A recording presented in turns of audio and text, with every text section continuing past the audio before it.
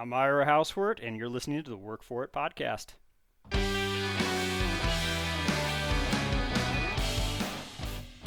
Hey. So we've got Ira Houseworth in the chair with me to do this interview. Man, it's so cool to have a guy like Ira Houseworth on the podcast. Ira, how are you doing? I'm doing great, Ryan.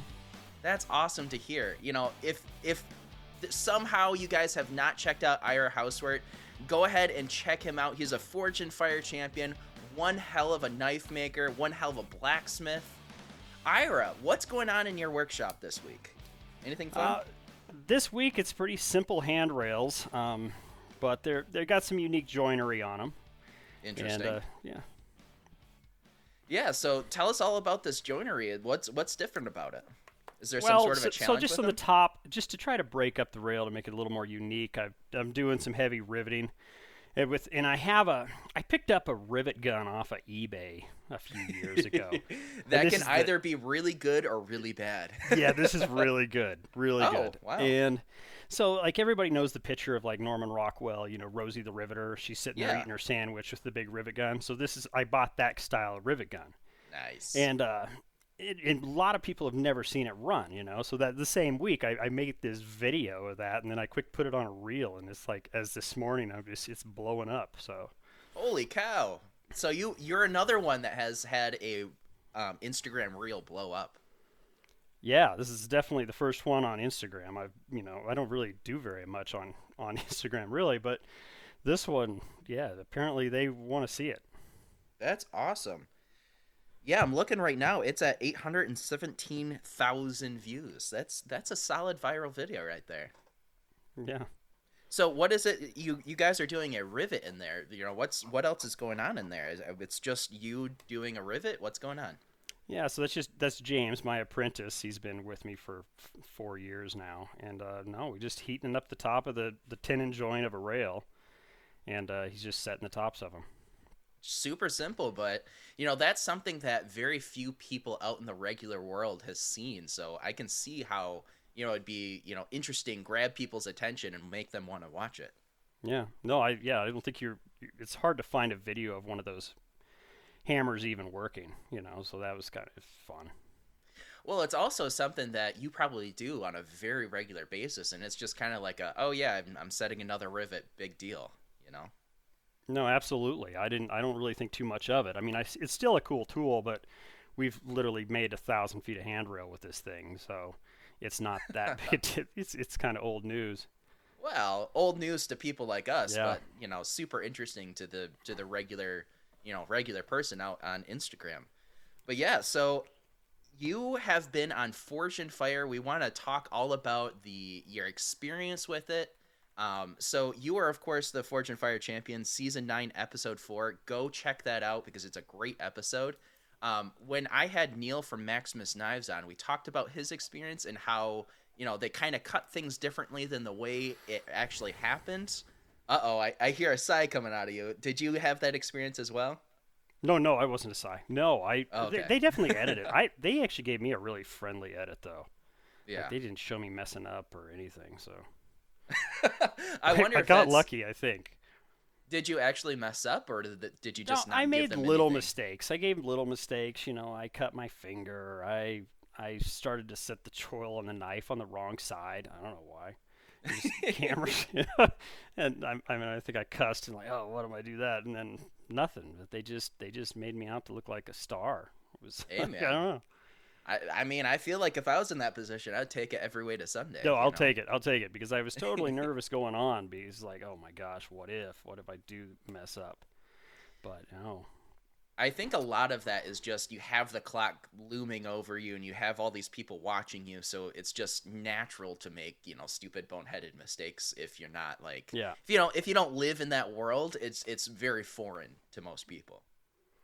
No, absolutely, and it was, but the whole process takes quite a while. So I mean, once the cameras really started rolling, I'd kind of just become numb to some of it. So I was like, all right, let's get going. There you go. My most nerve-wracking point was at home, loading my bag, getting ready to go. I was supposed to be on an episode a week later, and then they called me up as an alternate, which I guess Oh, they had the right to jeez. do. And then like, hey, can you be on a plane in the neighboring town, which is 45 minutes away? in an hour and a half or something. Oh my God. Yeah, so I So loaded my bag that quick and took off. holy cow. I mean, first of all, you get to like take your own hammers and stuff, right? Yeah, you did. You can take your stuff, and I opted not to. I kind of was like, why don't I just play on the same playing field and I'll just use whatever they have in there. I took my leather apron, and that was it. Just your leather apron. Leather apron. I had a marking pin in the thing. They took that out because I didn't specify it, I guess, before. But Jeez. no, but so you're not supposed. I sign all these like non-disclosure agreements that are like pretty intensive. But I think I can talk about a lot of this. But the first episode, you're supposed to make a weapon at home and take it there, and that episode shown, so you could saw what I was supposed to be on. And then, so I already mailed my first blade off, Oh. and it's a big chopper that's on my Instagram page. Mailed it off, and on the way back from the shipping center, I get a phone call from a producer saying, "Hey, can you be in Montrose in an hour and a half?" Oh jeez. So See, I feel like you're at a disadvantage because, you know, if you're really thinking and you're being thoughtful about it, you're going to pack your bag, "Oh, well, I can bring this, I can bring that." To try to rush all of that into like an hour before you have to leave to catch that flight. That seems a little ridiculous. oh, it was horrible. And then I was I mean, I was a wreck. My wife was trying to kind of calm me down, and so the plus side is I think it peaked, and I only could go down from there, and I had to mellow out. But I also yeah, feel... Oh, sorry, go ahead. no, that's it. So I kind of feel like if you're going into that experience, you know, you're worried about putting your best foot forward, you're worried about how you're going to, you know, show on camera, and to have it start off on such a bad foot. I mean, I do think that maybe that was a good thing because, you know, you're already flustered and you get all of that nervous energy out of you before you even make it there. No, I think it did. I think it totally had to, because I was like, okay, I peaked then, so I have to. I have to be mellow out. But and Oh, then, but they goodness. also, they try to pick you with your group that you should go with, Sure. and yeah. So I was, supposed to be on another one. All the producers figured that I should fit in this one episode better, but they put me into the other one, which turned into the sheet metal challenge.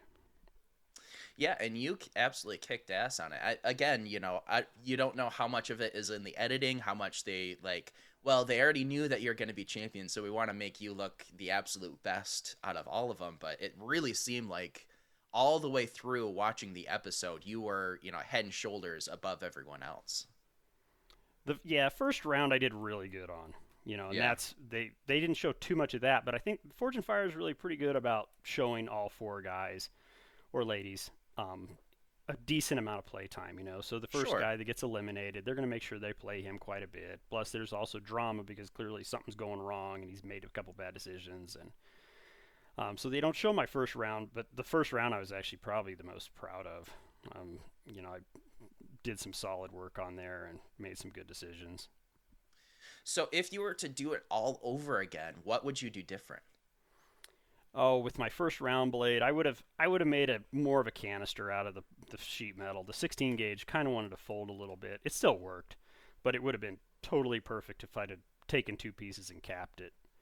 But that's really all I got. I mean, there's a few little things. I would have made a pommel. No, I made the Sure. pommel. Sorry, I made the guard because I didn't know they were going to require the guard. Because but some of the other blades are just straight through. So if you're trying to stab something, it'd totally slide down and open up the judge's hand. So I can understand Right. why. But I had enough time. I would have made a guard and the pommel in the first round with my XS steel Right, for sure. For and sure. shape them. I thought a forge was open in the second round, and they shut the forges off. Oh, shoot. But yeah, actually, I haven't been thinking about this for a while. This has been a while. I mean, this has been a year ago that almost. Well, it was in December, I guess I left. Yeah, yeah. Well, that's super interesting because, you know, it's interesting to look back on such a crazy experience like that because when you're in it, I imagine it feels very tunnel vision. You know, you're just focused on what you have ahead of you, and then once you look back, it's like, oh shoot, you know, there's this little thing I could have done different. There's this little thing, but it seems like again, you can't really tell because of the crazy editing, but I don't know. It's just a really interesting experience. If you were to get the opportunity, would you go back on the show? Oh, I've thought about it. Yeah, I probably would have to. I mean, when Yeah. else do guys like us get a chance to go on TV? I mean, Yeah. they're looking for blacksmiths and bladesmiths. So I Sure. don't. I Sure. bet I don't get asked back, but you never know. I don't know, man. It seems it. I can keep heaping on all of the accolades and whatnot, but I just want to say that it was a very good episode and you did incredibly well. So moving on, you are mostly. It seems like you do more blacksmithing than you do knife making. Is that correct? Yeah, I absolutely do more. You know, decorative fabrication, blacksmithing, sculpture work. The knife thing was just kind of a fun thing I did. I had a guy come in the shop and made a couple knives in my shop, and I was like, I could do that, and wasn't really into it. Next thing I knew, I decided to make a Damascus kukri, and was like, ooh, this is kind of fun. And then, then the nephew saw it and was like, he was a huge Forge and Fire fan, and he was like, you gotta just do that, do it. And then I started like seriously quick making them. I was like, okay, now I need to make a bunch of blades to get to be ready for the show. Sure. I mean, it seems like you were trying to keep off the knife making, and then all of a sudden you got a little bit in, you got a taste, and you got hooked a little bit. Yeah, totally fun. It's harder to make money with knives, though. I'll be honest with you. Like you I a make, 1000% feel you there. yeah, like there's a lot of overhead in a knife, and you put a lot of time into a blade, and it's like you can rough forge it to shape, and it's like, wow, this is pretty quick and easy. And then that's when the work starts on a knife. Right. Right. For Um, sure. Sure. but yeah, so mostly handrails is fireplaces and for big Speaking. trophy homes is what I primarily end up working in. You can probably see in the photos. I was going to bring up on your Instagram, you have this log set. Like it looks like it's about to be a campfire, but it Yeah. looks like what on earth is going on with this? Because it's so incredibly detailed. It's to let the people know, it's on his Instagram. If you check out Ira Housework, what's your Instagram handle so people can find So you? it's just Ira Housewort, one word, Ira Housewort, and then I think Facebook's the same, and my website's coloradoblacksmith.com. I love the fact that you just went with your name for your Instagram handle, so it's so incredibly easy to find you. Yeah, I mean there's no other Houseworts, right? Oh. So None who spell their name correctly, yeah, anyways. that's right. Grand, yeah. But no, uh, I thought it was easy and I could just say my name, and then you can also start Google typing it in, and it bounces right up. there it But yeah, the is. log set's just a fabricated steel logs, to make them light, and then the fire pit is a coated galvanized tank, and that just got mailed off to San Diego. Interesting, interesting. So, what was the story behind it? Did they have something for like are they setting up like the steel not a fireplace? What's going on there? Yeah, it's just an outdoor fire pit, Okay. just a natural gas line going out to their patio. But then that it's not. I mean, the video's not ideal. I'd like to, on site they'd have these fake rocks underneath that or fake coals and with probably a really cool backyard and a swimming pool. But yeah, it's on just a fancy house down by the beach. Yeah, I mean, it's still interesting to look at Yeah, these logs and see the amount of detail in them. They honestly look like you there? logs you just chopped. Oh, can you hear me? Did I lose you, Ira? What happened? Can you hear me? Uh-oh. Technical difficulties. Oh man, sorry, I don't know what happened there. Can you hear me or no? I can hear you now. Oh, great. So I don't know what happened there because I could hear you the entire way through. We can continue the interview if you're all right. Yeah, I'm good with it. Totally good. Sweet. So what I was saying is the intricacy, like the details on these logs. If you were to walk past this, I would assume that they were real. Yeah, and that's the cool thing. You start doing like a sloppy weld on a piece of steel and just kind of start growing it around, and it starts looking like bark.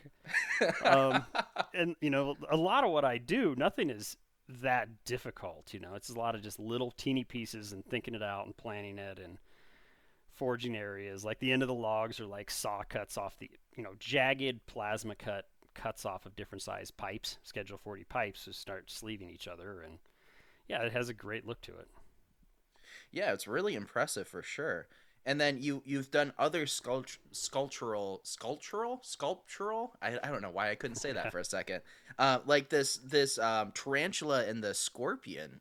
Again, the realism on them is amazing. Yeah, thanks. Yeah, I don't know. It's again just been doing it for a while. So what's the is there a story behind it? Did what was it an order for somebody, or did you just want to make this, scorpion and, Yeah, so spider type these situation? are details on a big hand railing. Um, Gotcha. yeah, the scorpion's just kind of a fun detail. They have some young boys in the house, and they're like, "Ooh, let's put a scorpion on the bottom corner of the rail." And then the spider went to a larger river park bridge that I had made, and that posts on there too. And that's a larger project I've been on for years. Is that the one that we were talking about on the podcast, on the regular Work For It podcast? Yes, yeah. So that kind of element is it's kind of what I'm known for. I like doing just a little bit of all around metal work, but I kind of becoming more and more known for these sculptural details in large railings and What got you into it? Like, what was there a beginning to wanting to do sculptural blacksmithing? no. I mean, I've always been pretty good in art class and growing up, and then I went off to be a welder, and then I started I just dabbled and made a few little animals, and people really, really liked looking at it, and there you have it. And then made a couple rails just loaded down with a bunch of natural little elements in it, and that really sold well for me. Hey man, if you found the thing that you like doing and people like it, you gotta keep rolling with it, right? Yeah. And what I really like is just a really wide variety of metalwork. I don't want to just do one thing. I want to do some fabrication. I mean, I'll do a irrigation box once in a while just to mix it up. I want to do a little bit of everything. I definitely don't want to just do, a whole bunch of knives. I don't want to do just a bunch of, well, even spiders. It all gets kind of old, you know. Keep it exciting. Yeah, I definitely feel that. I feel like, doing these sculptures, doing these handrails, really becoming such a generalist in general, kind of keeps you from getting pigeonholed into, okay, well, I only make this one thing over and over and over again. And yeah, I Yep. can see it. I can see how that would be an advantage for you. Have you always been that way where, you never want to get pigeonholed into one specific thing. You always want to try to do a little bit of this, a little bit of that? Yeah, absolutely. And this, I mean, this is what I've been doing forever, though. I've always just been, a metal worker slash rancher. We have cows too, but um, as when I'm doing, yeah, just try to keep doing unique projects. And if somebody comes with a more exciting one, I definitely jump on those jobs. And Ah, so there's the trick to get onto your books is come up with something crazy. yeah, sometimes, but then you don't want to be on like friend status because then it takes forever to get to it. I Probably feel squeaky that. wheel, exciting project. I don't know. Yeah, that probably gets. And the ones that pay a little bit more too, I'd probably push them ahead. Wow, that's just natural. That's just Yeah. business right there. So, is there a big project you have coming up that you're super excited to start on? I have just. I've got a few hundred feet of handrail that's pretty good for through the winter, and in the spring, I'm actually gonna. I think I'm gonna bid the largest thing I've ever thought about bidding, and it's a bridge over the local river, and it's like either it's gonna work out really well for me or I'm gonna go broke, but it's a 200 feet across, and then it's like 40-foot embankments on the side, so it's gonna be giant. That's massive. How Like long do you think that would take 560 you? feet of handrail. I don't know. I'm gonna have to hire a few more people. But a lot of just big fabrication. Like you see these big rusty Corten bridges and parks and what downtown. They just the local government here, the county commissioner contacted me and was like, "Well, we got you willing to do this. You want to tackle a real one?" So it'll be one of those with like a decorative rail on it. So Are you already dreaming up the details in it? Like, is there yeah, something specific that you're going for? yeah, definitely dreaming it up. I mean, it's an arched frame, and our community is this agricultural community with some mining heritage, and so it might have like some train cars on one side and a bunch of just maybe vegetables and plants on the one side and nod to the Interesting. ag. And No, but just a super fun project, and I'll be able to tackle it with a lot of local people, and it Very should be just interesting. like one of the neatest bridges in Colorado when Oh, it's done. So 1000%. I mean, that's it's going to be incredibly cool if you get it. I'm excited to see how it comes together. You're going to have to make a bunch of posts on Instagram about it. yeah, I will. Well, I think that's all I'll be doing for 6 months to a year. But Well, I mean that's kind of the fun of it though, because like this can be kind of a your masterpiece, your big year long project, and at the end we get a big reveal of all of the crazy things you've done with it. yeah, That'll be so cool. So let's go back. You have been a rancher. You said all of your life. yeah. So my great granddad. I live on my great granddad's farm, Right. and so he was raised cows. My granddad was, and then my dad also raised cows. But he became a veterinarian. Was a cow vet and rancher, and finally it's kind of a little bit harder to just totally make a living doing that. So I got into the metal work and started basically a fab shop in my granddad's small little tractor shop, and then I started enlarging that over the years. And Sure, sure. So ranching is a very, very hard life for sure. It's a lot of really hard work, and like you said, it doesn't always pay at a crazy amount because it's just things come up, shit happens. It's a rough way to live, but it definitely makes you hardened for sure. Getting into that, there's not a whole lot of time, I imagine, to just do like little art piece projects while you're growing up working on the ranch, correct? no, I didn't really do tackle into the art projects. I mean, my art when I was a kid growing up might have been just drawing and art class in school. Sure, Um, sure. but yeah, so it started later on in life, and then somewhere in college there I started kind of dabbling with a little bit of blacksmithing and whatnot, and I speaking of my hard, tough rancher grandfather, I made a flower in his shop, and then it was just a repair shop, and I brought the flower into him to show him my flower, and he was like, "Ira, that's a little on the dainty side, don't you think?" I was like, he didn't want to have his grandson making flowers. So Oh he goodness. was okay with it, but I think he was more just giving me trouble. Right. He would be more into like the spiders and the scorpions and No, I don't know, the man. I dainty think he'd flowers. been more okay with like making something functional that works on the ranch. Okay. All right. Make a All right. horseshoe, put it on the horse, make an axe. No, Right. but he was good with everything. He was super supportive. And then once he started seeing what I was doing, he was like, "Well, our welder was just an old Lincoln AC buzz box," and he's like, "We should get a real welder." And he went and bought a better welder for us, and that's my first TIG welder. And so he got into it. Knew we needed a better oxyacetylene torch, and bought that for me. And So he very much was just giving you a little bit of Fritz and then was very supportive. That's yeah, awesome to very hear. supportive of it. But I mean, yeah, I think the downside he maybe was a little worried that his son might just be making flowers and whatnot. But and he didn't. I don't. He definitely didn't think I would be able to make a living doing this. I don't think it was probably more for fun. Man, I feel like that right there, that sentiment from, your parents or your grandparents, when you first get into something that's a little off the beaten path, like doing, knives or artwork like that, everybody says, it's fun hobby, but you're never going to make a living on it. Yeah, my dad was totally that. My dad was like talking about artists. I was like, you know how much money an artist makes, and not very much.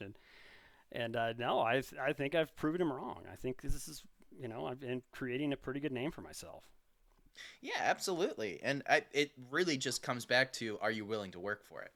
Yeah, absolutely, work for it. Sorry, I had to slide in the name there. No, work it in. Yeah. Oh goodness. So was there a point at time where you got to the point where your parents were like, "Oh, okay, so this is not just bullshit that he's doing on the weekends." Yeah, and I think people coming into their clinic and being like, "Oh my gosh, are you related to Ira Houseward?" And then it was like, Dad, all of a sudden it's like having to take like, "Oh my gosh, oh geez, okay," and everybody talking about it. So Sure, sure. super supportive of it now. Just they weren't sure at first. They Well, I thought I mean, probably that's needed just to be welding on tractors or something. Well, that's just natural as a parent, I imagine, where it's like, your son wants to do something that is, the vast majority of people that go into that path fails. And you don't want to see that. You would much rather them take the easy job well, not easy job, but the reliable job that you're going to get paid for on a regular basis. Yep, absolutely. So let's go back even further. Like, was there something like in your childhood that made you like?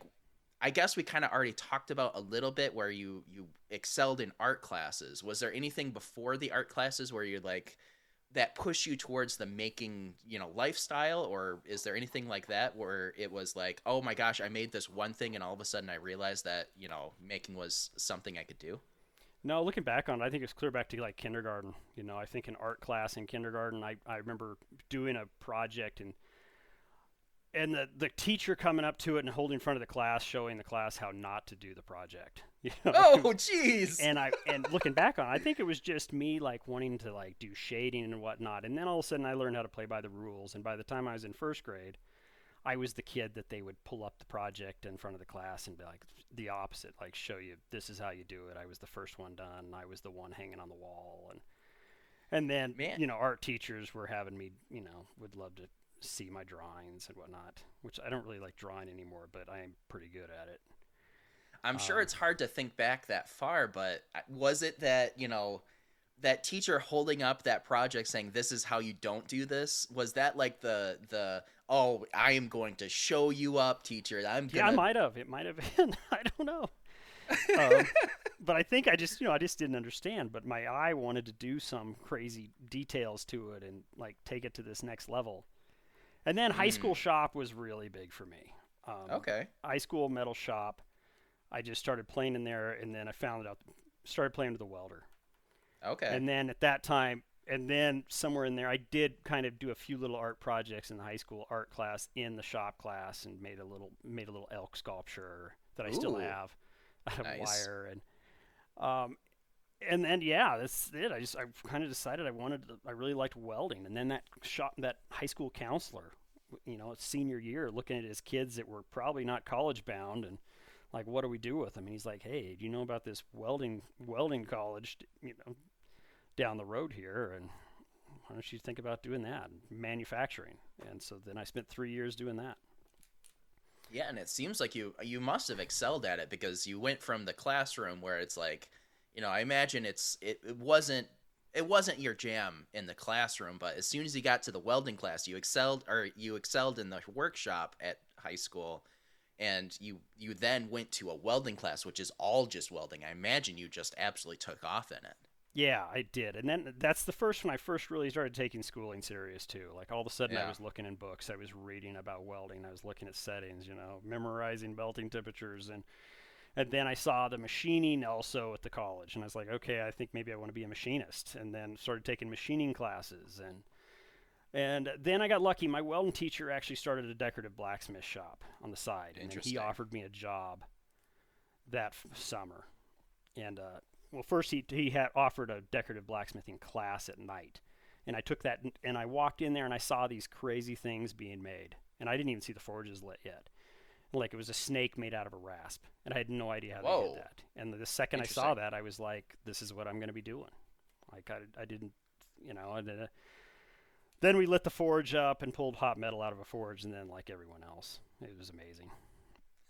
And that's Well, you so. you you saw something that you thought, "Oh my gosh, how in the world could this even happen?" And then you did it. I imagine that was just like a drug to you. Yeah, it totally was. And then just keep working on that, figure out how they made those, and then start pushing it and try to come up with your own ideas. And Sure, sure. So, it seems like, you found your niche and you pursued it, and all of a sudden it was like, "Oh my gosh, I have to hyper focus on every single last little thing. I've got to learn, like you said, you have to learn all the settings, you have to learn every little detail." And it's just like you found your passion. yeah, That's awesome. I mean, I feel like that's what everyone's looking for in life. So it's awesome that you were able to find that right out of high school. no, it was great. And I guess yeah, like most of my friends don't find it that early. It seemed like they kind of had to go find themselves, and maybe I just got lucky that I just stumbled into the right people and pretty much knew what I was doing by the age of 18 or 19. Sure, sure. So, how long have you had an apprentice now? Well, almost as long as so my shop. I think I'm in year like 21 with my own business. I worked for Daryl, the guy that my old college instructor, for 2 or 3 years, Gotcha. and then so I'm on like year 21, I think. And with big decorative metalwork, you really have to have help to do installations. I mean, Sure. in the first years, I definitely did some that were big and heavy, but since then, I'd have a little help here and there. So the last 15 years, I probably had a dedicated apprentice, and then James is the guy I have now, who's probably my best one I've ever had by far. He's super talented at it, and we're making some pretty fun stuff together. I guess I've never had anybody work under me before. Is it ever a worry like, oh my gosh, I am I gonna have something for him to work on this day or this week? You know, you have to kind of plan out their day along with yours. Yeah, no, first thing in the morning, we still do that. But with one, it's no big deal. Like this summer, I had three other guys, and I lost two of them to go to college all of a sudden, and then one guy decided to become a hunting guide, and so that when you have more than one, it seems like it was way more stressful for me. But one, I it's not that big a deal, and James has been doing it long enough. He knows the projects, so like he's in the shop right now, pounding away. So while we're sitting down and talking, he's doing the real work in the He's doing background. the real work, you know. And if you see my Instagram portfolio thing, you're going to be like, oh, it's a lot of James too, Okay. and All James right. is on So there too. But yeah, how long has he been an apprentice for you now? I think 3 or 4 years, and Okay. I've been trying to bug him to jump on Forge and Fire. I don't know if he's probably finished out like one or two knives all the way by himself. He's hand sanded with me and fit Sure. some handles and whatnot, but I don't know if he wants to do it. So I'm trying to talk him into it. Talk about seeing him progress over those 3 years. I'm sure, you've seen him grow as a blacksmith, as a fabricator, just under those 3 years that you've had him. Yeah, no, it's fun. He started out. He was I don't know how old, 20, 21 year old young Sure. guy. Just got married. He has two kids now.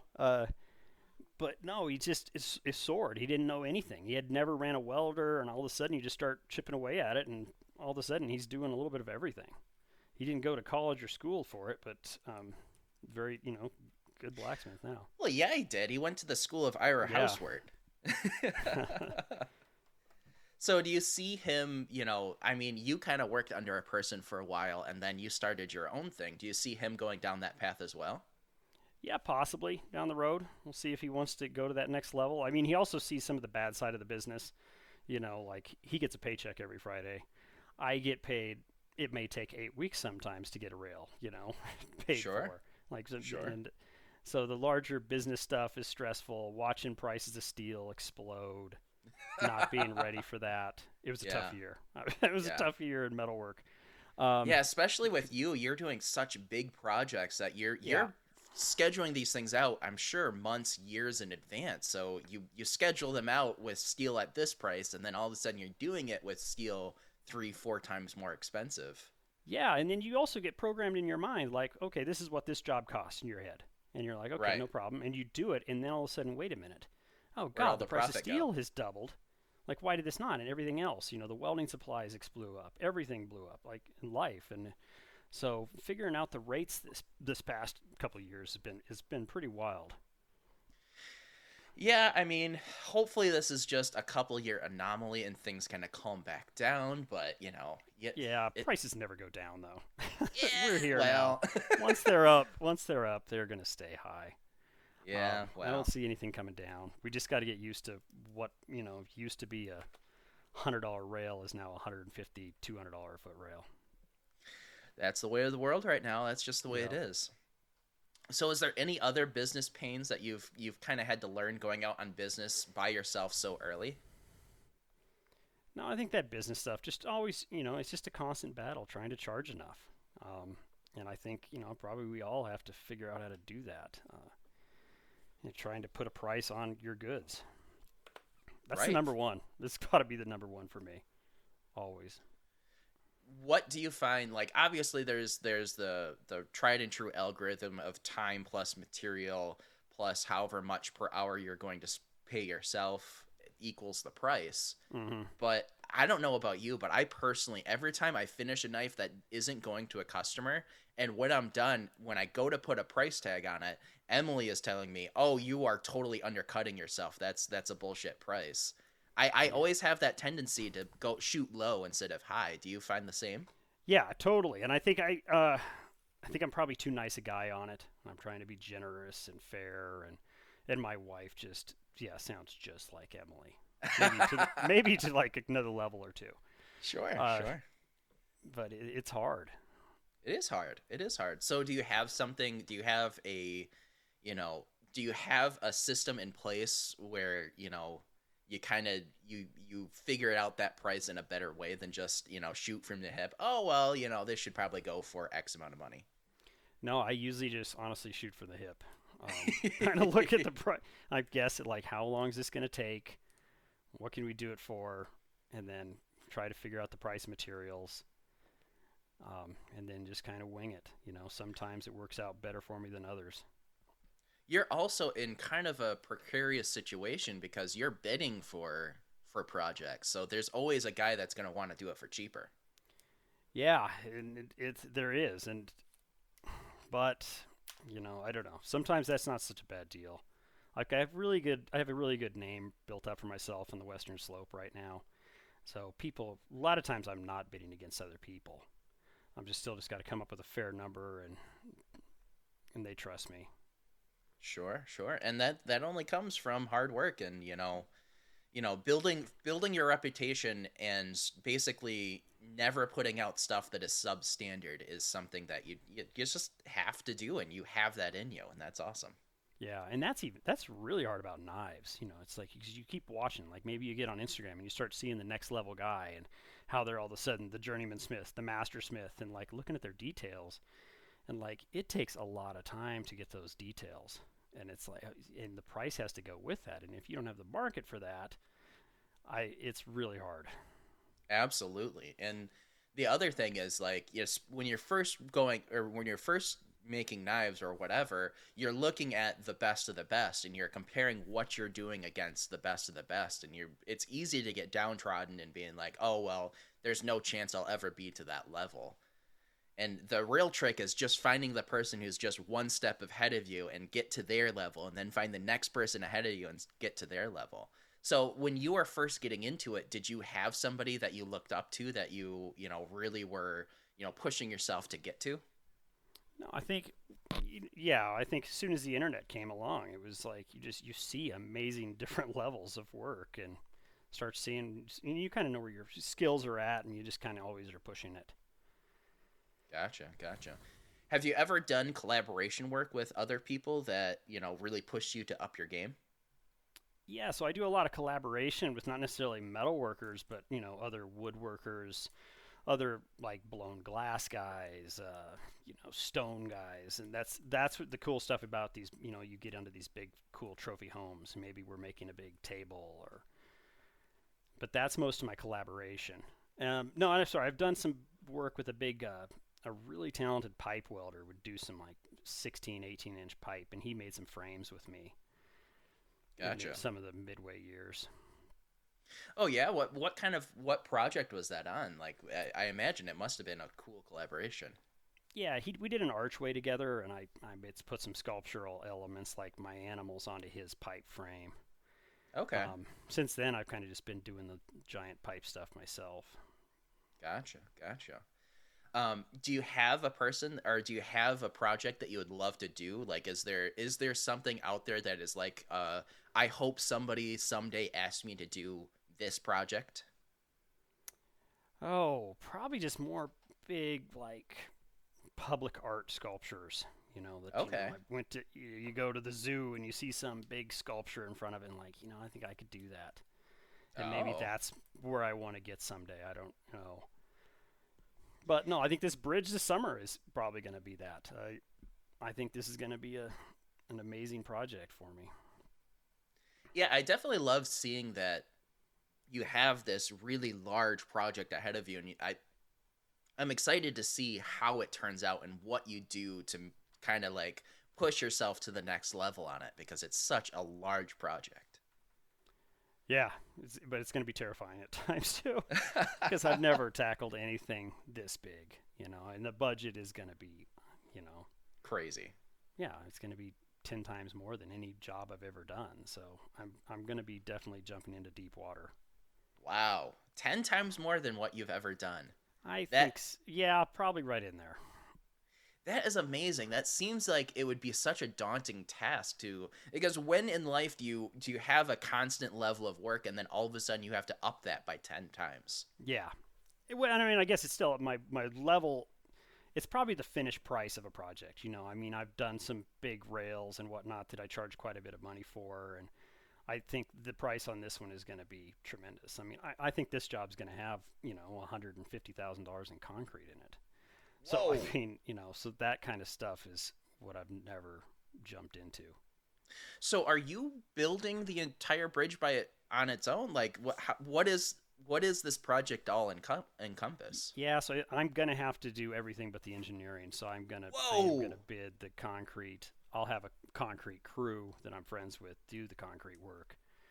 But yeah, outside of that, it's gonna be on me figuring out the crane, and the crane's at $700 an hour to lift Oh my something that god. big. And yeah, so I don't know. It's kind of exciting though, especially if it all goes well. Have you done construction work like this before? Yeah, so I did a 80-foot bridge this past year, and that's on my Instagram.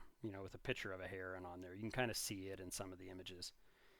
So I've done that, and it's really just all relative in size. I mean, the thing's going to be engineered out from the frame structure, so I'll know what size beam to buy and where they want the supports, and then it just has my rail on top. So See, I assumed when we were talking about it at the beginning of the podcast that the bridge was already there and you were just doing the rail work. no, I'm going to do the entire thing. That's why I'm a little nervous about it. But Yeah, no joke. Holy cow. So, I mean, obviously, you're thinking about more than just the sculptural artworks that you'll put into the rails. What do you think is going to be the biggest challenge? I mean, you said, doing the construct or doing the concrete and the crane and all that fun stuff. Is there any other details that you're like, you still have to figure out? there's going to be a lot of details, I think. But no, I think just keeping it structurally and figuring out the logistics of how to get it down there and how many pieces I got to make the bridge in. And I think once that up, the sculpture is going to be relatively easy. Right. you Once know, you get most once you get this, fabricators, most sorry. fabricators are going to be the opposite. Like, oh, I don't know how to do that. We can't make a three-dimensional frog. And I'm like, well, it's no problem. We can do that. But but I mean, like I said, I've been a welder for a long time. I went to school. I was trained to look at prints also, and so that Okay. part it all goes together. I think you just have to look at all the little pieces and not just look at it in one. Right, and it's the old adage of how do you eat an elephant? One Yeah, bite at a time. one bite at a Right. time, and it'll go together. Right, and you also have to balance the planning with the fact that you don't have the bid yet. So all the time that you put into it and then you don't get the bid is wasted. Yep. And yeah, but That it's is it's intense. cool. I think some of the locals want me to get it, so and Yeah. I'll be bidding against a company that's coming from across the state line. Probably someone coming out of like Oh. Utah, and so that part it's going to be hard to compete with me. I mean, I'm just down the road. Like this Yeah. thing's 4 miles from my house, and And also, I'm sure they have a little bit of a pull to, help the local guy instead of yeah, the outsiders. yeah, and that's what they were all kind of excited too because it's in the grant proposals. It's like what is this going to do to the local economy? What is it? How's it going to help? And you bring in a big company that's just going to bring in their own people, and they're going to pay for some hotel rooms and some meals, but that's it. And this is Right. everybody that's going to touch this bridge is going to be a local. That's Local awesome. crew, local. The crane company's local. It's so we're going to be able, and that's the way a lot of these projects should be done. I'm always amazed at when they bring construction crews from 1,000 miles away to do some local project. Well, there's always, if their prices are drastically lower than yours, the Yep. bean pusher is always going to, push the decision into, let's go with the cheap option instead of the local option. Yeah, but I mean, it's the art pool is going to really help too. I mean, the people that are Right. going to be voting on this, they know what we're going to put at it, and I, Interesting. I'm not too worried about it. I think I'm going to get this one. I think I Knock think I'm on going to get wood this right big. now because I don't want to jinx you. Yeah. But even if it doesn't, I got lots of other jobs, and it seems like I'm really booming. I have a big construction company out of the. So I live in this high mountain valley in Colorado, and then so I'm about a 2 hour drive from places like Vail and Crested Butte, Aspen, Telluride. So that's where all the these out of towners come in with their really fancy weekend ski homes, and Sure. that's where I do a lot of metal work. And actually, as materials get more expensive and everything in life gets more expensive, it seems like I'm having to work more and more for that clientele. Gotcha. So I'll probably just end up doing more and more of that. What is your story of like your first time working in somebody else's big crazy, mansion or whatever the big client was? I imagine there was a first one where you had to get your foot in the door with that type of clientele. Yeah, when I was working for the Daryl, when I first started working for him, we did the guy. It was the guy that owned the Discovery Channel, and it was a Whoa. 30,000 square foot mansion, and I'd never even dreamt a house that big. And Right. I got lost in the house, and we worked in that house for 2 years doing metalwork. Oh my goodness. And then somewhere after that, I went out on my own, and then it took a long time, it took a year or so to start finding some of my own type clientele like that. And then, yeah, it is crazy. Then all of a sudden, you're working for some really unique people with some amazing. I work for a guy out of Evergreen, and his art collection is just unreal. And I'd find myself welding in the same room as Picasso's and Matisse's. Whoa. So, and I'd be working on a handrail while that painting's across the room. And Oh my God, you have to put up something between. Like, yeah, could you we imagine did. if a rogue welding spark went across and ruined a Monet? Yeah, that doesn't happen too often. That client was special, and that when I worked for him for like 5 to 10 years, and then haven't worked for him for a while. But yeah, one day I was doing a curtain rod, and I was screwing the wall in, and then the owner had came into the house and asked some of his people like where was needed to talk to Ira, and they found out where he was, and he freaked out and came running in, and then he told me to freeze, don't move. And this is before I knew what a Matisse was, and I was drilling a hole in the drywall, and this Matisse painting was like a foot and a half away from it. Yeah. But then he just calmly is like, "Yeah, could you pick that off the wall?" And so I got to pick up the Matisse and walk it across Oh the my room God. and do it. And it was just it was like a strange painting. Of course, I didn't know at the time either, and it was Right. just a woman with one boob hanging Sure. out, and I didn't think much of it. But Oh and he my was gosh. like, "Yeah, that's the top art piece on on the entire house." Oh my God. And Did I he was, tell you a price point on it? No. Are you allowed? Oh. No, he wouldn't Because say anything. I have too much anxiety to even be in the same room as that type of stuff, let alone working on something that, Yeah, could potentially destroy that type of a piece. yeah. Oh. But normally, most of my clients just have fancy everything, but nothing like the artwork on that guy's house. Yeah, for sure. Do you have any other really close calls, like almost destroying that? Well, not almost destroying, but like having a close call, like, hey, you're drilling right next to this, possibly multi-million-dollar piece. No, not too much on that. I mean, others just big construction mistakes. I've drilled into the floor and hit in-floor water heating, and Oh, had geysers come up, but that guy's sculpture collection was like the next level. okay, all right. He was just this eccentric billionaire. Well, like people you meet every day, for sure. Yeah. No, I think if I do this the rest of my life, I'll never meet another guy quite like that one. Yeah, for sure, for sure. So if you don't end up getting this giant project for the next year, do you have a couple other projects lined up just waiting in the wings in case that falls through? Yeah, and these really big projects. There's kind of a problem with them because how do you turn away? You don't want to just turn away the other jobs that are going to come in while you're working on this one. So I'm still going to have to take on some other jobs while this is going on. So that's a real issue actually. Because you just turn away all your clients for a year and a half, and then all of a sudden 2 years from now, then like who are you working for? It Right. probably won't be an issue, but no, I'll continue. My main client, this contractor in Crested Butte, is always has 3 or 4 houses going, big houses. So Gotcha. I'll Gotcha. have plenty of work. It will be probably a little more work than I want next summer though. Gotcha. Like I said, For sure. Well, I'll have to hire some more help and find some people. well, I mean, having too much work is a lot better than the opposite. Yeah, that's what they say, but it gets a little stressful with people calling you asking where their stuff is, and Sure. but So I imagine if you do end up getting this giant bridge, we won't probably see too many knives come out of your shop next year. no, we'll still be playing around with it. I want to keep knives kind of on the fun side, and that Yeah. was a problem. As soon as Forge and Fire hit, I got a lot of knife orders, and I don't, Yeah. it was hard to keep up with them. And then same deal, I was trying to like figuring out prices, and then I found myself working for really cheap compared to what I would be working as and some of the rails and whatnot. But they're fun. They're fun to just take a quick photo of a knife and hand it out, and just a good change of pace. So no, I think I'll keep doing it.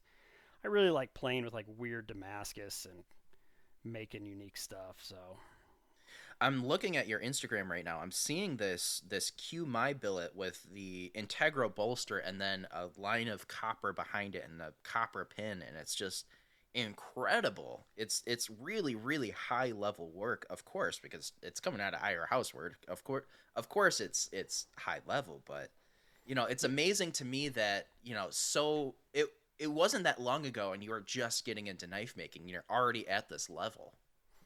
yeah, well, I mean, knife making really hands itself well to just an all around metal worker. And start just Sure. understanding how steel works, how's it move, what's going on. Like I mean, yeah, like you don't see integral bolsters on kumais, and it's because you can't you got to hammer on them really in certain ways, or they just want to totally delaminate and fall apart.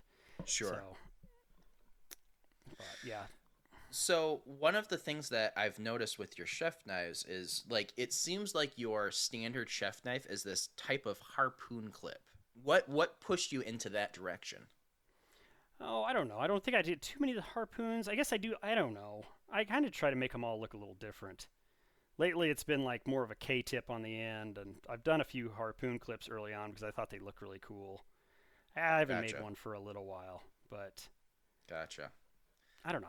I like curves. I like different lines. I Hey man, it's you have the artistic eye, so if it looks good to you, it's going to look phenomenal to everyone else. yeah, thanks. So, I guess what if you were to have a rogue week where you have nothing else to do, which it sounds like you're never ever going to have, and you can dedicate all of your time to this rogue week to just building a knife for yourself. Is there some sort of like a crazy knife that you've always wanted to try to make? Or would you just continue on these chef knives? No, I think eventually on my list, I want to do like a really crazy integral bolster and pommel Greek copus. That's on my list. Whoa! There Like you go. I want to hammer like a mule head into the pommel, all out of one piece, and it's gonna happen one of these days. I think when I went on Forge and Fire, I was like, I somehow in my mind I was like, yeah, they're gonna have me do a Greek copus because I think I saw one another episode. And I was like, oh, I could nail that. Mm, Didn't happen, but I think it might be really fun to show off some blacksmithing on a copus. for sure, for sure. Um, I guess. I mean, is there anything else like what about the details of this Greek copus really draws you to it? I think just being able to do that integral pommel, integral Okay. pommels you don't see too much of. I've made a few chef knives with them. I think that would be fun, and then it may not be totally made one piece. I may stick on some pieces on the front end and do some sort of a mosaic. I don't know. I've Sure. just started to play around a little bit more with mosaics here recently. I've got a few going in the shop. I have lots of unfinished knives in the shop. It's an issue I have. Like I get to the first stage really quickly, and then all of a sudden I'm sitting on 20 blades that need to be finished. So Well, you'll start seeing some photos of those eventually here. well, with your day job being, blacksmithing and doing all that fun stuff for, big projects like that, I imagine you probably don't take orders for your knives. You just make them and sell them as they come out. No, if the right order comes along, I'll take it. Um, Okay. All right. I'll entertain them. I'm not going to say no like everybody. I see these on these pages. The books are closed. I'll take some. I do think though this winter I've been working over my website. I'm not happy with my website. I think I like I kind of like how I've been watching like Riley Kirkpatrick do it. He's got his little website and he just says like, all right, I'm gonna do a drop. Here it is. And I Mm. think I have enough followers on it, Facebook, and people that want my stuff constantly that I think I can just make something weird and maybe my wife can be a part of it where she can be like, fine, put a price tag on it, see if you can sell it, you know. Sure. And then same with you and Emily. Like, okay, Emily, here, this is yours. Put the price on it. Then it's That on is a her shoulders.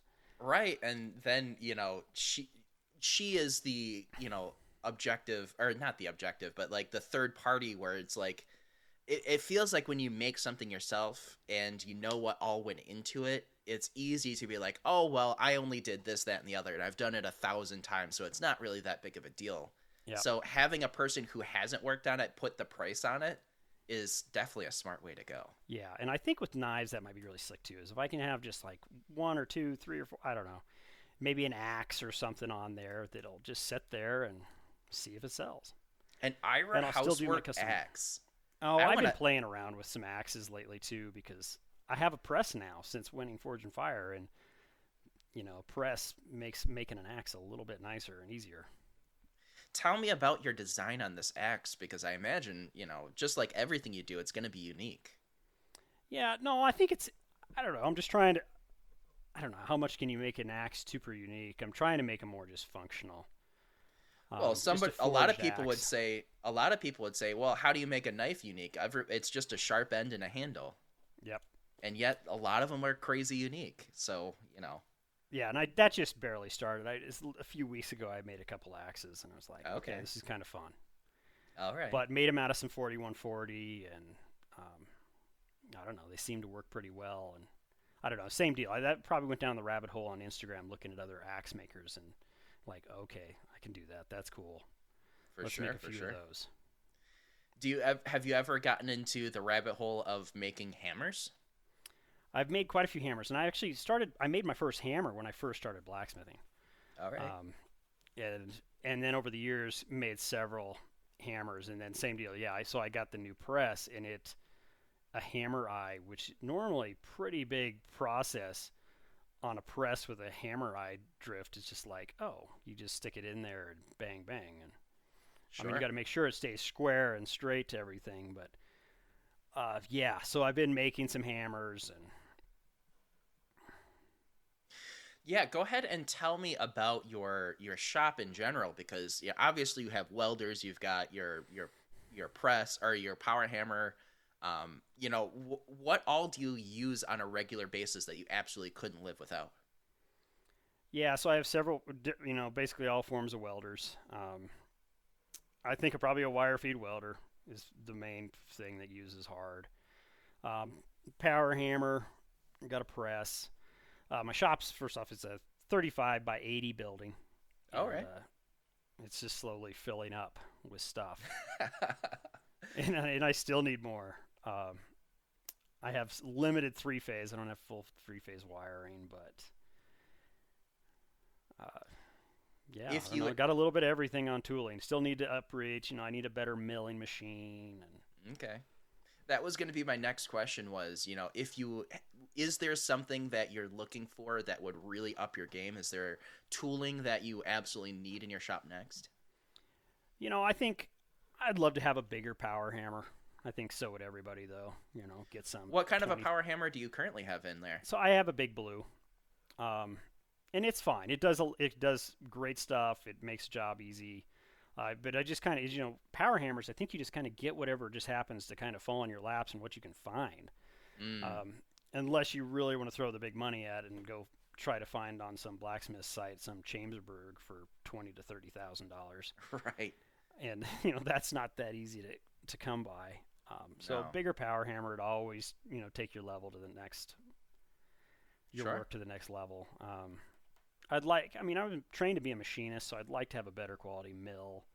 My lathe's okay. What kind But of a yeah. mill are you currently working in? Oh, just a small combo thing. Okay. Just like one of those tabletop styles? No, it's the next level, bigger size, made by a smithy, and it's not very precise.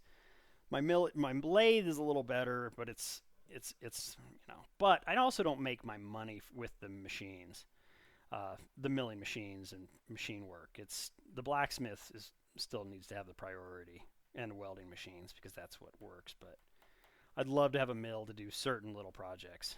Or like, working on a bolster or something. I watch those guys take a little 1/8 inch mill with a precision little, oh my gosh, that looks amazing. Yeah, and also being able to get, like, for me personally, I cannot wait to get my hands on a mill just so that I can start working in folders. Yeah, The folding, the intricacy of trying to figure out the geometries and the precision of that is just something that has been calling to me for a long time, but that's going to be a long ways out. yeah. Well, you never know. You never know when something's going to just fall in your lap, or you'll see something on Craigslist for, it doesn't happen often. No, it never happens. Especially up here. There's none of that up here in Michigan. I found a little giant power hammer super cheap one time, and that's been a while.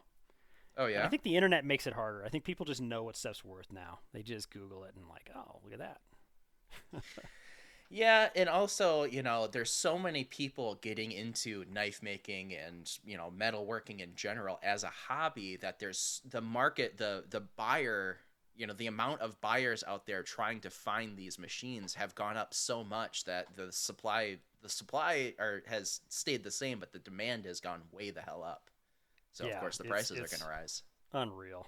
And I say Sure. I've been looking for anvils for 25 years, and they just don't come around. Yeah. I mean, Yeah. you can kind of find one online, but it's really expensive. But no, I've bought like 3 anvils, and they've really nothing to brag about in the time I've been doing this. Oh, Well, what anvils? What's so my main anvil is my granddad's anvil. He bought it, okay? and it's not a big anvil. It's a 150-pound anvil, but Sure. I've got it mounted to a heavy base, which helps with the mass, and a lot of work comes off that 150-pound anvil. Sure. And it was cool. It was my granddad's, and now I wish I could go back in time and hand my granddad $100-$200 bill and be like, hey, let's up that one when you go to buy that anvil. Back then, what they cost. Right, right. For sure. But I imagine there you get a lot of just like, hey, my granddad worked on this anvil, and like, the feeling of this has been in my family for multiple generations. It's gotta be heartwarming for sure. No, it's great, and it's a good anvil. It's a Arm and Hammer, Okay. and so it's got a forge welded top, high speed, high carbon steel top plate that's about a half inch thick across, and it's a great little anvil. There you go. There you go. So finding your first anvil after that, how long did it take you to, research and find your next anvil past that one? Oh, the animals I've stumbled across, there's nothing special though. Like that's my Arm and Hammer is my best anvil I've got. I'll Gotcha. have people contact me every once in a while and be like trying to sell me their $1,500 Right. beat up anvil that really is nothing special. Uh, Yeah. I think the Chips out days of of fine. not I'd a buy a flat new level anvil. on it. There's chips out Yeah, of everything. The horn is half, plasma cut off. and I think Fifteen eventually I'll hundred buy a dollars. bigger anvil and utilize it. But I think when I do, I'll probably just gonna go buy one of these brand new ones. I think for the money, I think they look like they're a better deal. But Honestly, who I feel knows? like that's the move at this point. There's so many anvil makers that are still making anvils, and they're decent priced and they're perfectly crisp. So Yep. like, ugh, these antique ones are it's really just like a showpiece at this point. Yeah, and it's fun. It's fun to have. I mean, I'd love to have some old German pattern anvil. I mean, they're beautiful, Yeah, of but course. um, I'm not gonna go spend $3,000 on it. Man, I got so lucky with the one that I found. It was in an antique store, which is totally like whenever you see an anvil in the antique store, it's like you see it and you have to run the other direction because it's going to be way overpriced. And I just happened to find a 150 some pound Hay Budden, and it was $600. It was like, everything was relatively crisp. It looked pretty decent. I had been in the market for a decent anvil for about a year and a half because I was working on one of those Harbor Freight 50-pound ones. Hmm. So it's like that $600 is like burning a hole in my pocket when I saw it, because it's like, you go from a Harbor Freight up to a Hey Budden. It's not even remotely in the same category. So, No, and $600 is a lot of money right now for an anvil, but not now. I think now I right, think that was just dirt cheap. right. It was Yeah. definitely, but what I'm trying to get to, is there anything when you're first getting into it? Because, you work for somebody, so I imagine you had a lot of your tools, provided by them. But when you opened up your own place, is there something that really, like, you spent the money on a welder, for instance, and it just absolutely changed the game for you because you're working on crap? Yeah, so I started out with that little stick welder, um, AC stick welder, and then so jumping, doing decorative work, a wire feed is just going to be quick. It's cleaner. It's production wise, and then pretty soon you need to buy a plasma torch, and I don't know, you just start chipping away at it, baby Yeah, steps, and buying a piece when you can. And I got lucky too. I was a single guy at the time, and so when a check came in, a good portion of that check went right back into my shop. sure. You could live dirt cheap and spend all your Yeah, money on tools. I lived with my mom and dad for 2 years there after college, and that also really helped. Just to be able to put everything I had back into the shop. Yeah, that is absolutely key for sure, because it just accelerates being able to reinvest into your business that early on. Just, I imagine, skyrocketed your abilities. Yeah. That's awesome. Well, Ira, I just want to thank you again for sitting down for the podcast and doing this interview. So I guess we already talked a little bit before, but where can people find you? Yeah, on all the socials, just under Ira Housewort, website coloradoblacksmith.com, and yeah. Sweet, Ira. Well, it's been an absolute pleasure. You have an open door if you ever want to come back for another interview. I'm here for you, man. I appreciate you. No, thanks so much for having me on, Brian. It was great. Keep at it. Thank you. I appreciate that. Well, guys, I hope you all have a fantastic working week. This is Ira Housewort. Go and check out, support him on all the social medias, and I will talk to you guys later. Have a good one.